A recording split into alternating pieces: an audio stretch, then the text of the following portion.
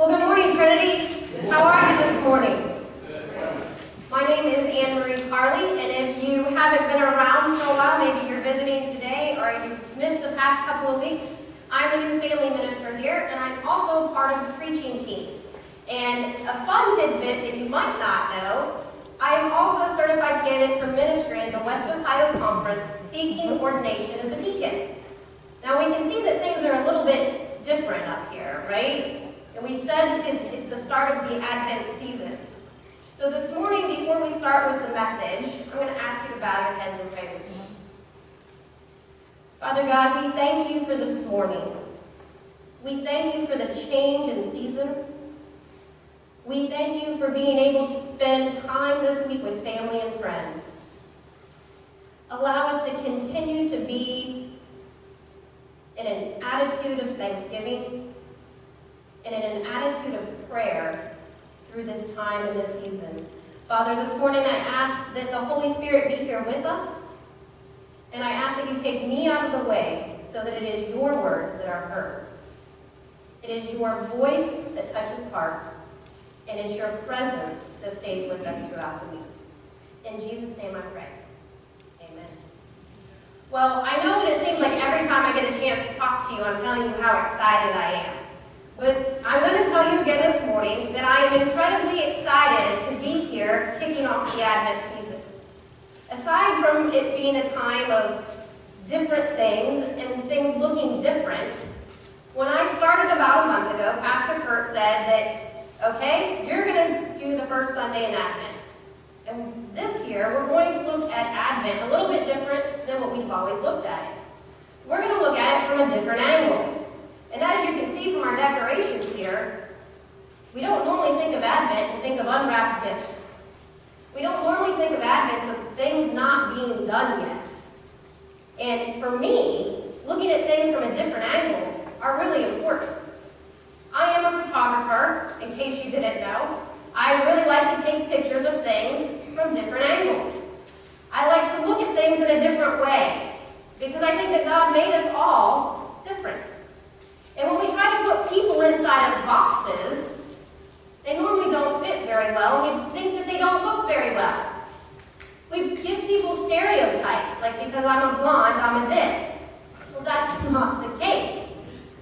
So for me, looking at things in a different angle is something that I really like to do. So I am really, really, really excited to be here this morning, to be kicking off Advent in a different way, to be looking at the story of Jesus' birth from the backside.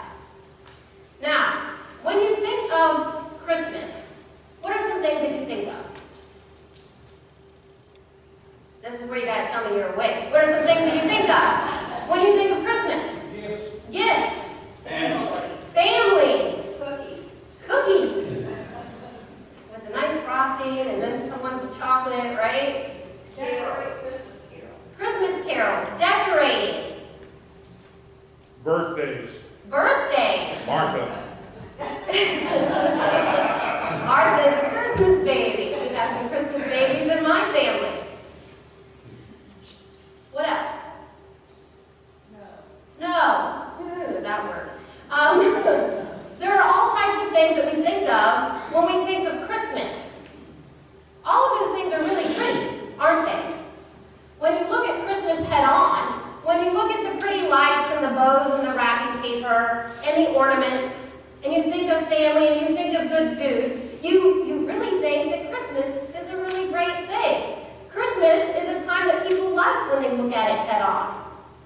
But when we look at Christmas from the backside of things normally doesn't look very nice, right? You know, the backside of this table here isn't decorated as nicely as the front side. Sorry, Judy, I put the cat out of the bag on that one. But when we look at it from the front side, it is. It looks really nice. When we look at it on the back side, our mind changes. Although it's the same table, with the same presentation, our idea of it changes. So, this is a fair warning. When we look at Christmas from the back side, I might offend a few of you. I'm starting to wonder if maybe that's why Pastor Kurt gave me this message. Let the new person offend them. But I do apologize if I bring any offense to you over the next couple of minutes as we look at Christmas and the story of how it all started from a little bit different angle. You see, when we look at Christmas from a different angle and from the back side of it, Christmas actually started with a scandal. A scandal. It started with a scandal. We read this morning, well, Eugel read this morning, our message, our scripture message for today. Normally, on the first Sunday in Advent, you probably haven't looked at Genesis 3. That's not normally where we think the Christmas story starts. However, that is exactly where the Christmas story starts. Sometimes we think the scandal of Christmas is that in today's world, Christmas seems to be about busyness and Santa Claus. However, that's not the scandal. Sometimes we think maybe the scandal is that Mary was an unwed teenage mother. Again, a scandal, but not the scandal that we're going to talk about. It could be the scandal of Joseph, who stayed with Mary, despite what others said. All of those are scandals, but it's not where it all started. It all started in that original scandal. The original scandal of Genesis 3. That's where it started. And it didn't just stop there. That scandal has been going on since the very beginning. And it's a scandal that each of us is a part of. That's because that scandal in Genesis 3 is a scandal of sin. Our need for the Christmas story, our need for the birth of a Savior, started in that very first sin. And when we don't look at the Christmas story from this angle, we miss the full impact that Christmas really has on our lives. When we miss the scandal of sin and how it impacts our lives, we miss our own need for a Savior. How many of you, I'm sure you've seen these Advent candles up here time and time again. You can't miss them. They're very large. There are 3 purple ones and a pink one, and then you have the big white one in the middle. But does anybody know why there are 3 purple ones in there? There are 3 purple candles. They are the first 3 candles that we light because purple means repentance. During Advent, we are to be in a season of repentance. We're to be in a season of remembering that we need to be forgiven. And then we light the pink one, which signifies joy, because we are to be moving from a posture of repentance to joyful anticipation for the birth of a Savior. Many times, though, as we go through the Christmas season, we forget how desperately we need our Savior. An arrival at Christmas time that we feel undeserving of, unworthy of, and maybe even a little unprepared to face. However, if we don't remember that we need Him, that we need His birth, His life, His death, and His resurrection to have any hope in this world. We lit the hope candle this morning because of that. Yes, we need to repent and we need to be in a season of repentance, but we have hope because of the birth of Jesus Christ. The scandal that we continue today is that we don't face Christmas much different than Adam and Eve did. We don't face it any different because we forget, as we all often do. In the scripture reading this morning, we learned and we heard that Adam and Eve were in this beautiful place. They were in the garden. They had everything they ever needed. Everything was filled with God's glory. And God gave them one simple rule. Just one. They could eat from any tree in the garden. They had everything that they needed, but they could not eat from this one tree. And Adam and Eve did what us do, unless I'm the only one in here, they then, when left by themselves, started to question things. They questioned things because Satan creeped in, and he's quite the sneaky fellow. But he came in and he questioned Eve. Well, Eve, are you sure that's really what God meant? You know, you could be a better person if you ate from the tree. So Eve thought and questioned because she's again left to her own devices. And Eve started to think, maybe I could be better. And she went and ate from the tree because she was searching to be a better person. Consequently, then she gave a piece of that same fruit to her husband. And if she's going to be better, I'm going to be better too. And that is when the scandal occurred. They ate from the tree because they were seeking to be better. And all of a sudden, they were no longer content with what God had provided them with. They were no longer content with themselves. They hid from God. They went from being in His glory to hiding.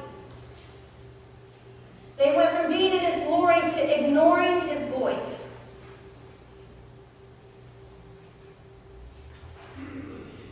So, Adam and Eve, back in Genesis 3, ignored God, ate from the tree, and then continued to ignore Him because they were not happy with themselves. So why in the world does that mean we're a part of the scandal? How does that make me and you a part of the scandal? Well, let's see. I'm not a drug addict, and I haven't stolen anything, not on purpose. And I come to church every week, so how am I a part of the scandal? I haven't made any major mistakes, so how am I a part of the scandal? This is where the scandal today continues, because we hate to admit that we're sinners. We hate to admit that we continued and haven't learned from their mistakes. But maybe you're not thinking of sin in the way that, those major things are. How many of you got into your closet this morning and then just stood there? Lots of options of things to wear. I am guilty of this. Lots of options of things to wear, yet you felt like you had nothing to wear, or at least nothing that you wanted to put on this morning. You weren't content with what God had provided you. Or how many of you thought about all the things you wanted to put on your Christmas list as soon as you heard the word Christmas? Or maybe you were thinking, oh no, it started. I've got so much to do. Or maybe you're a person who doesn't necessarily think happy thoughts when they think of the word Christmas, because it's not a joyous time. It seems to be a time that nobody's happy and everybody's chaotic. That's the part that makes the scandal of Christmas that much worse today, is because we don't deal with it any better than Adam and Eve did. We do the same things today that Adam and Eve did so many years ago. They hid from God, and they felt unprepared for what was going to come next. After they ate from the tree, they hid. They didn't know what God was going to do. They ignored God's voice when God called for them. The problem with us today is that many times we often think that only the crude ways people hide from God are the bad ones. We all know, or maybe are someone who has hid from God in different ways, whether it be through alcohol, or gambling, or pornography. The reality is that those ways of hiding from God are just as scandalous as feeling as though we are prideful for our own empowerment and disparaging ourselves.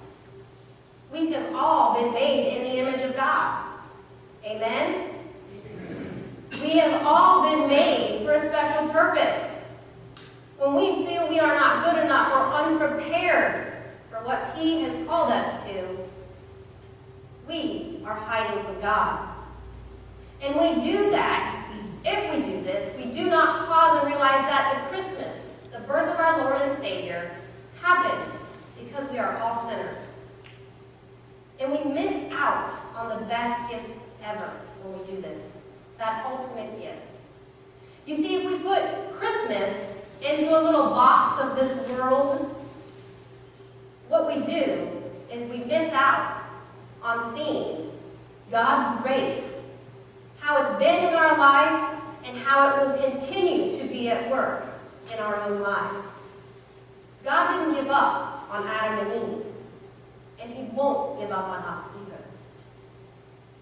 But the saddest part about this for me is not that I do this as an individual, or any of us do this as an individual, but at times we even do this as a church.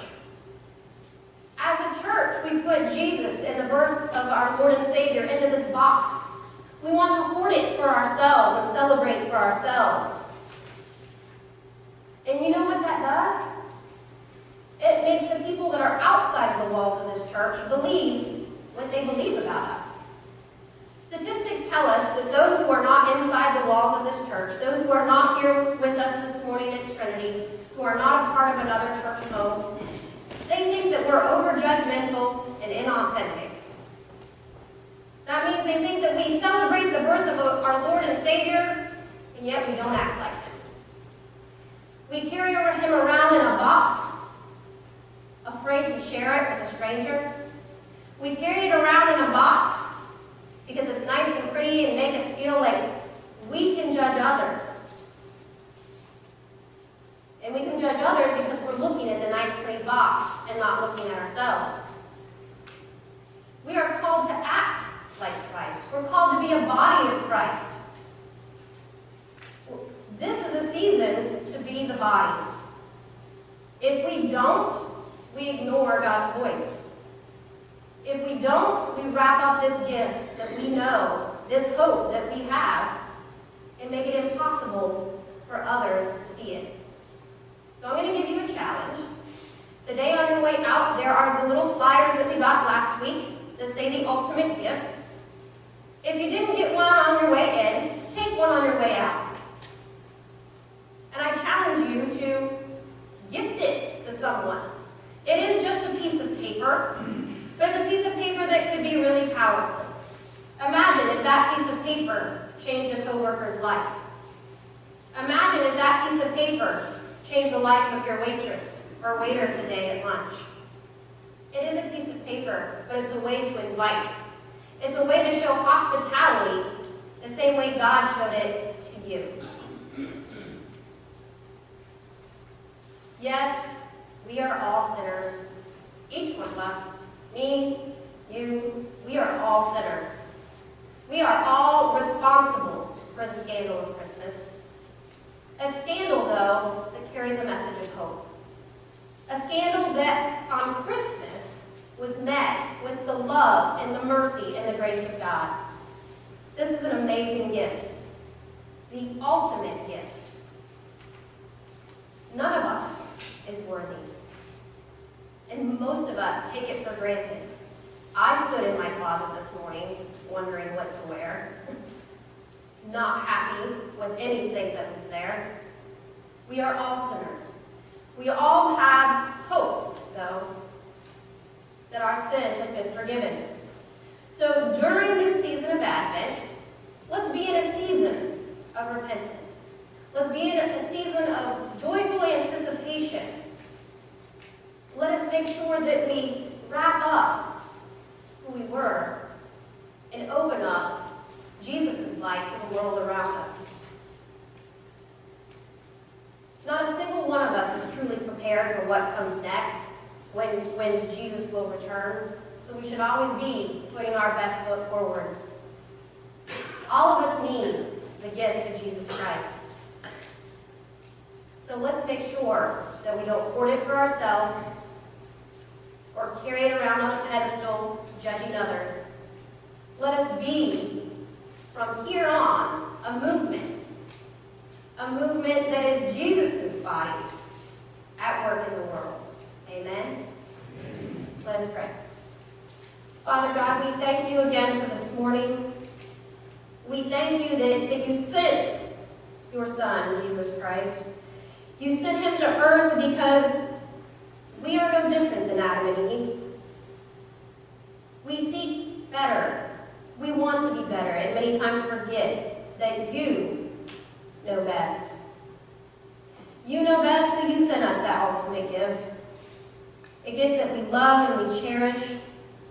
And Lord, help us to remember that although we love and cherish this gift, it is not just for us. You sent Jesus Christ so long ago, and I am thankful that even though I am not present when he was, someone shared that gift with me. Lord, allow us to be a church who shares you, who shows your love, who shares your light. Help us to invite those who are seeking you and don't even know it. Give us the courage to do so. Give us the words and empower us by your Holy Spirit. In Jesus' name I pray.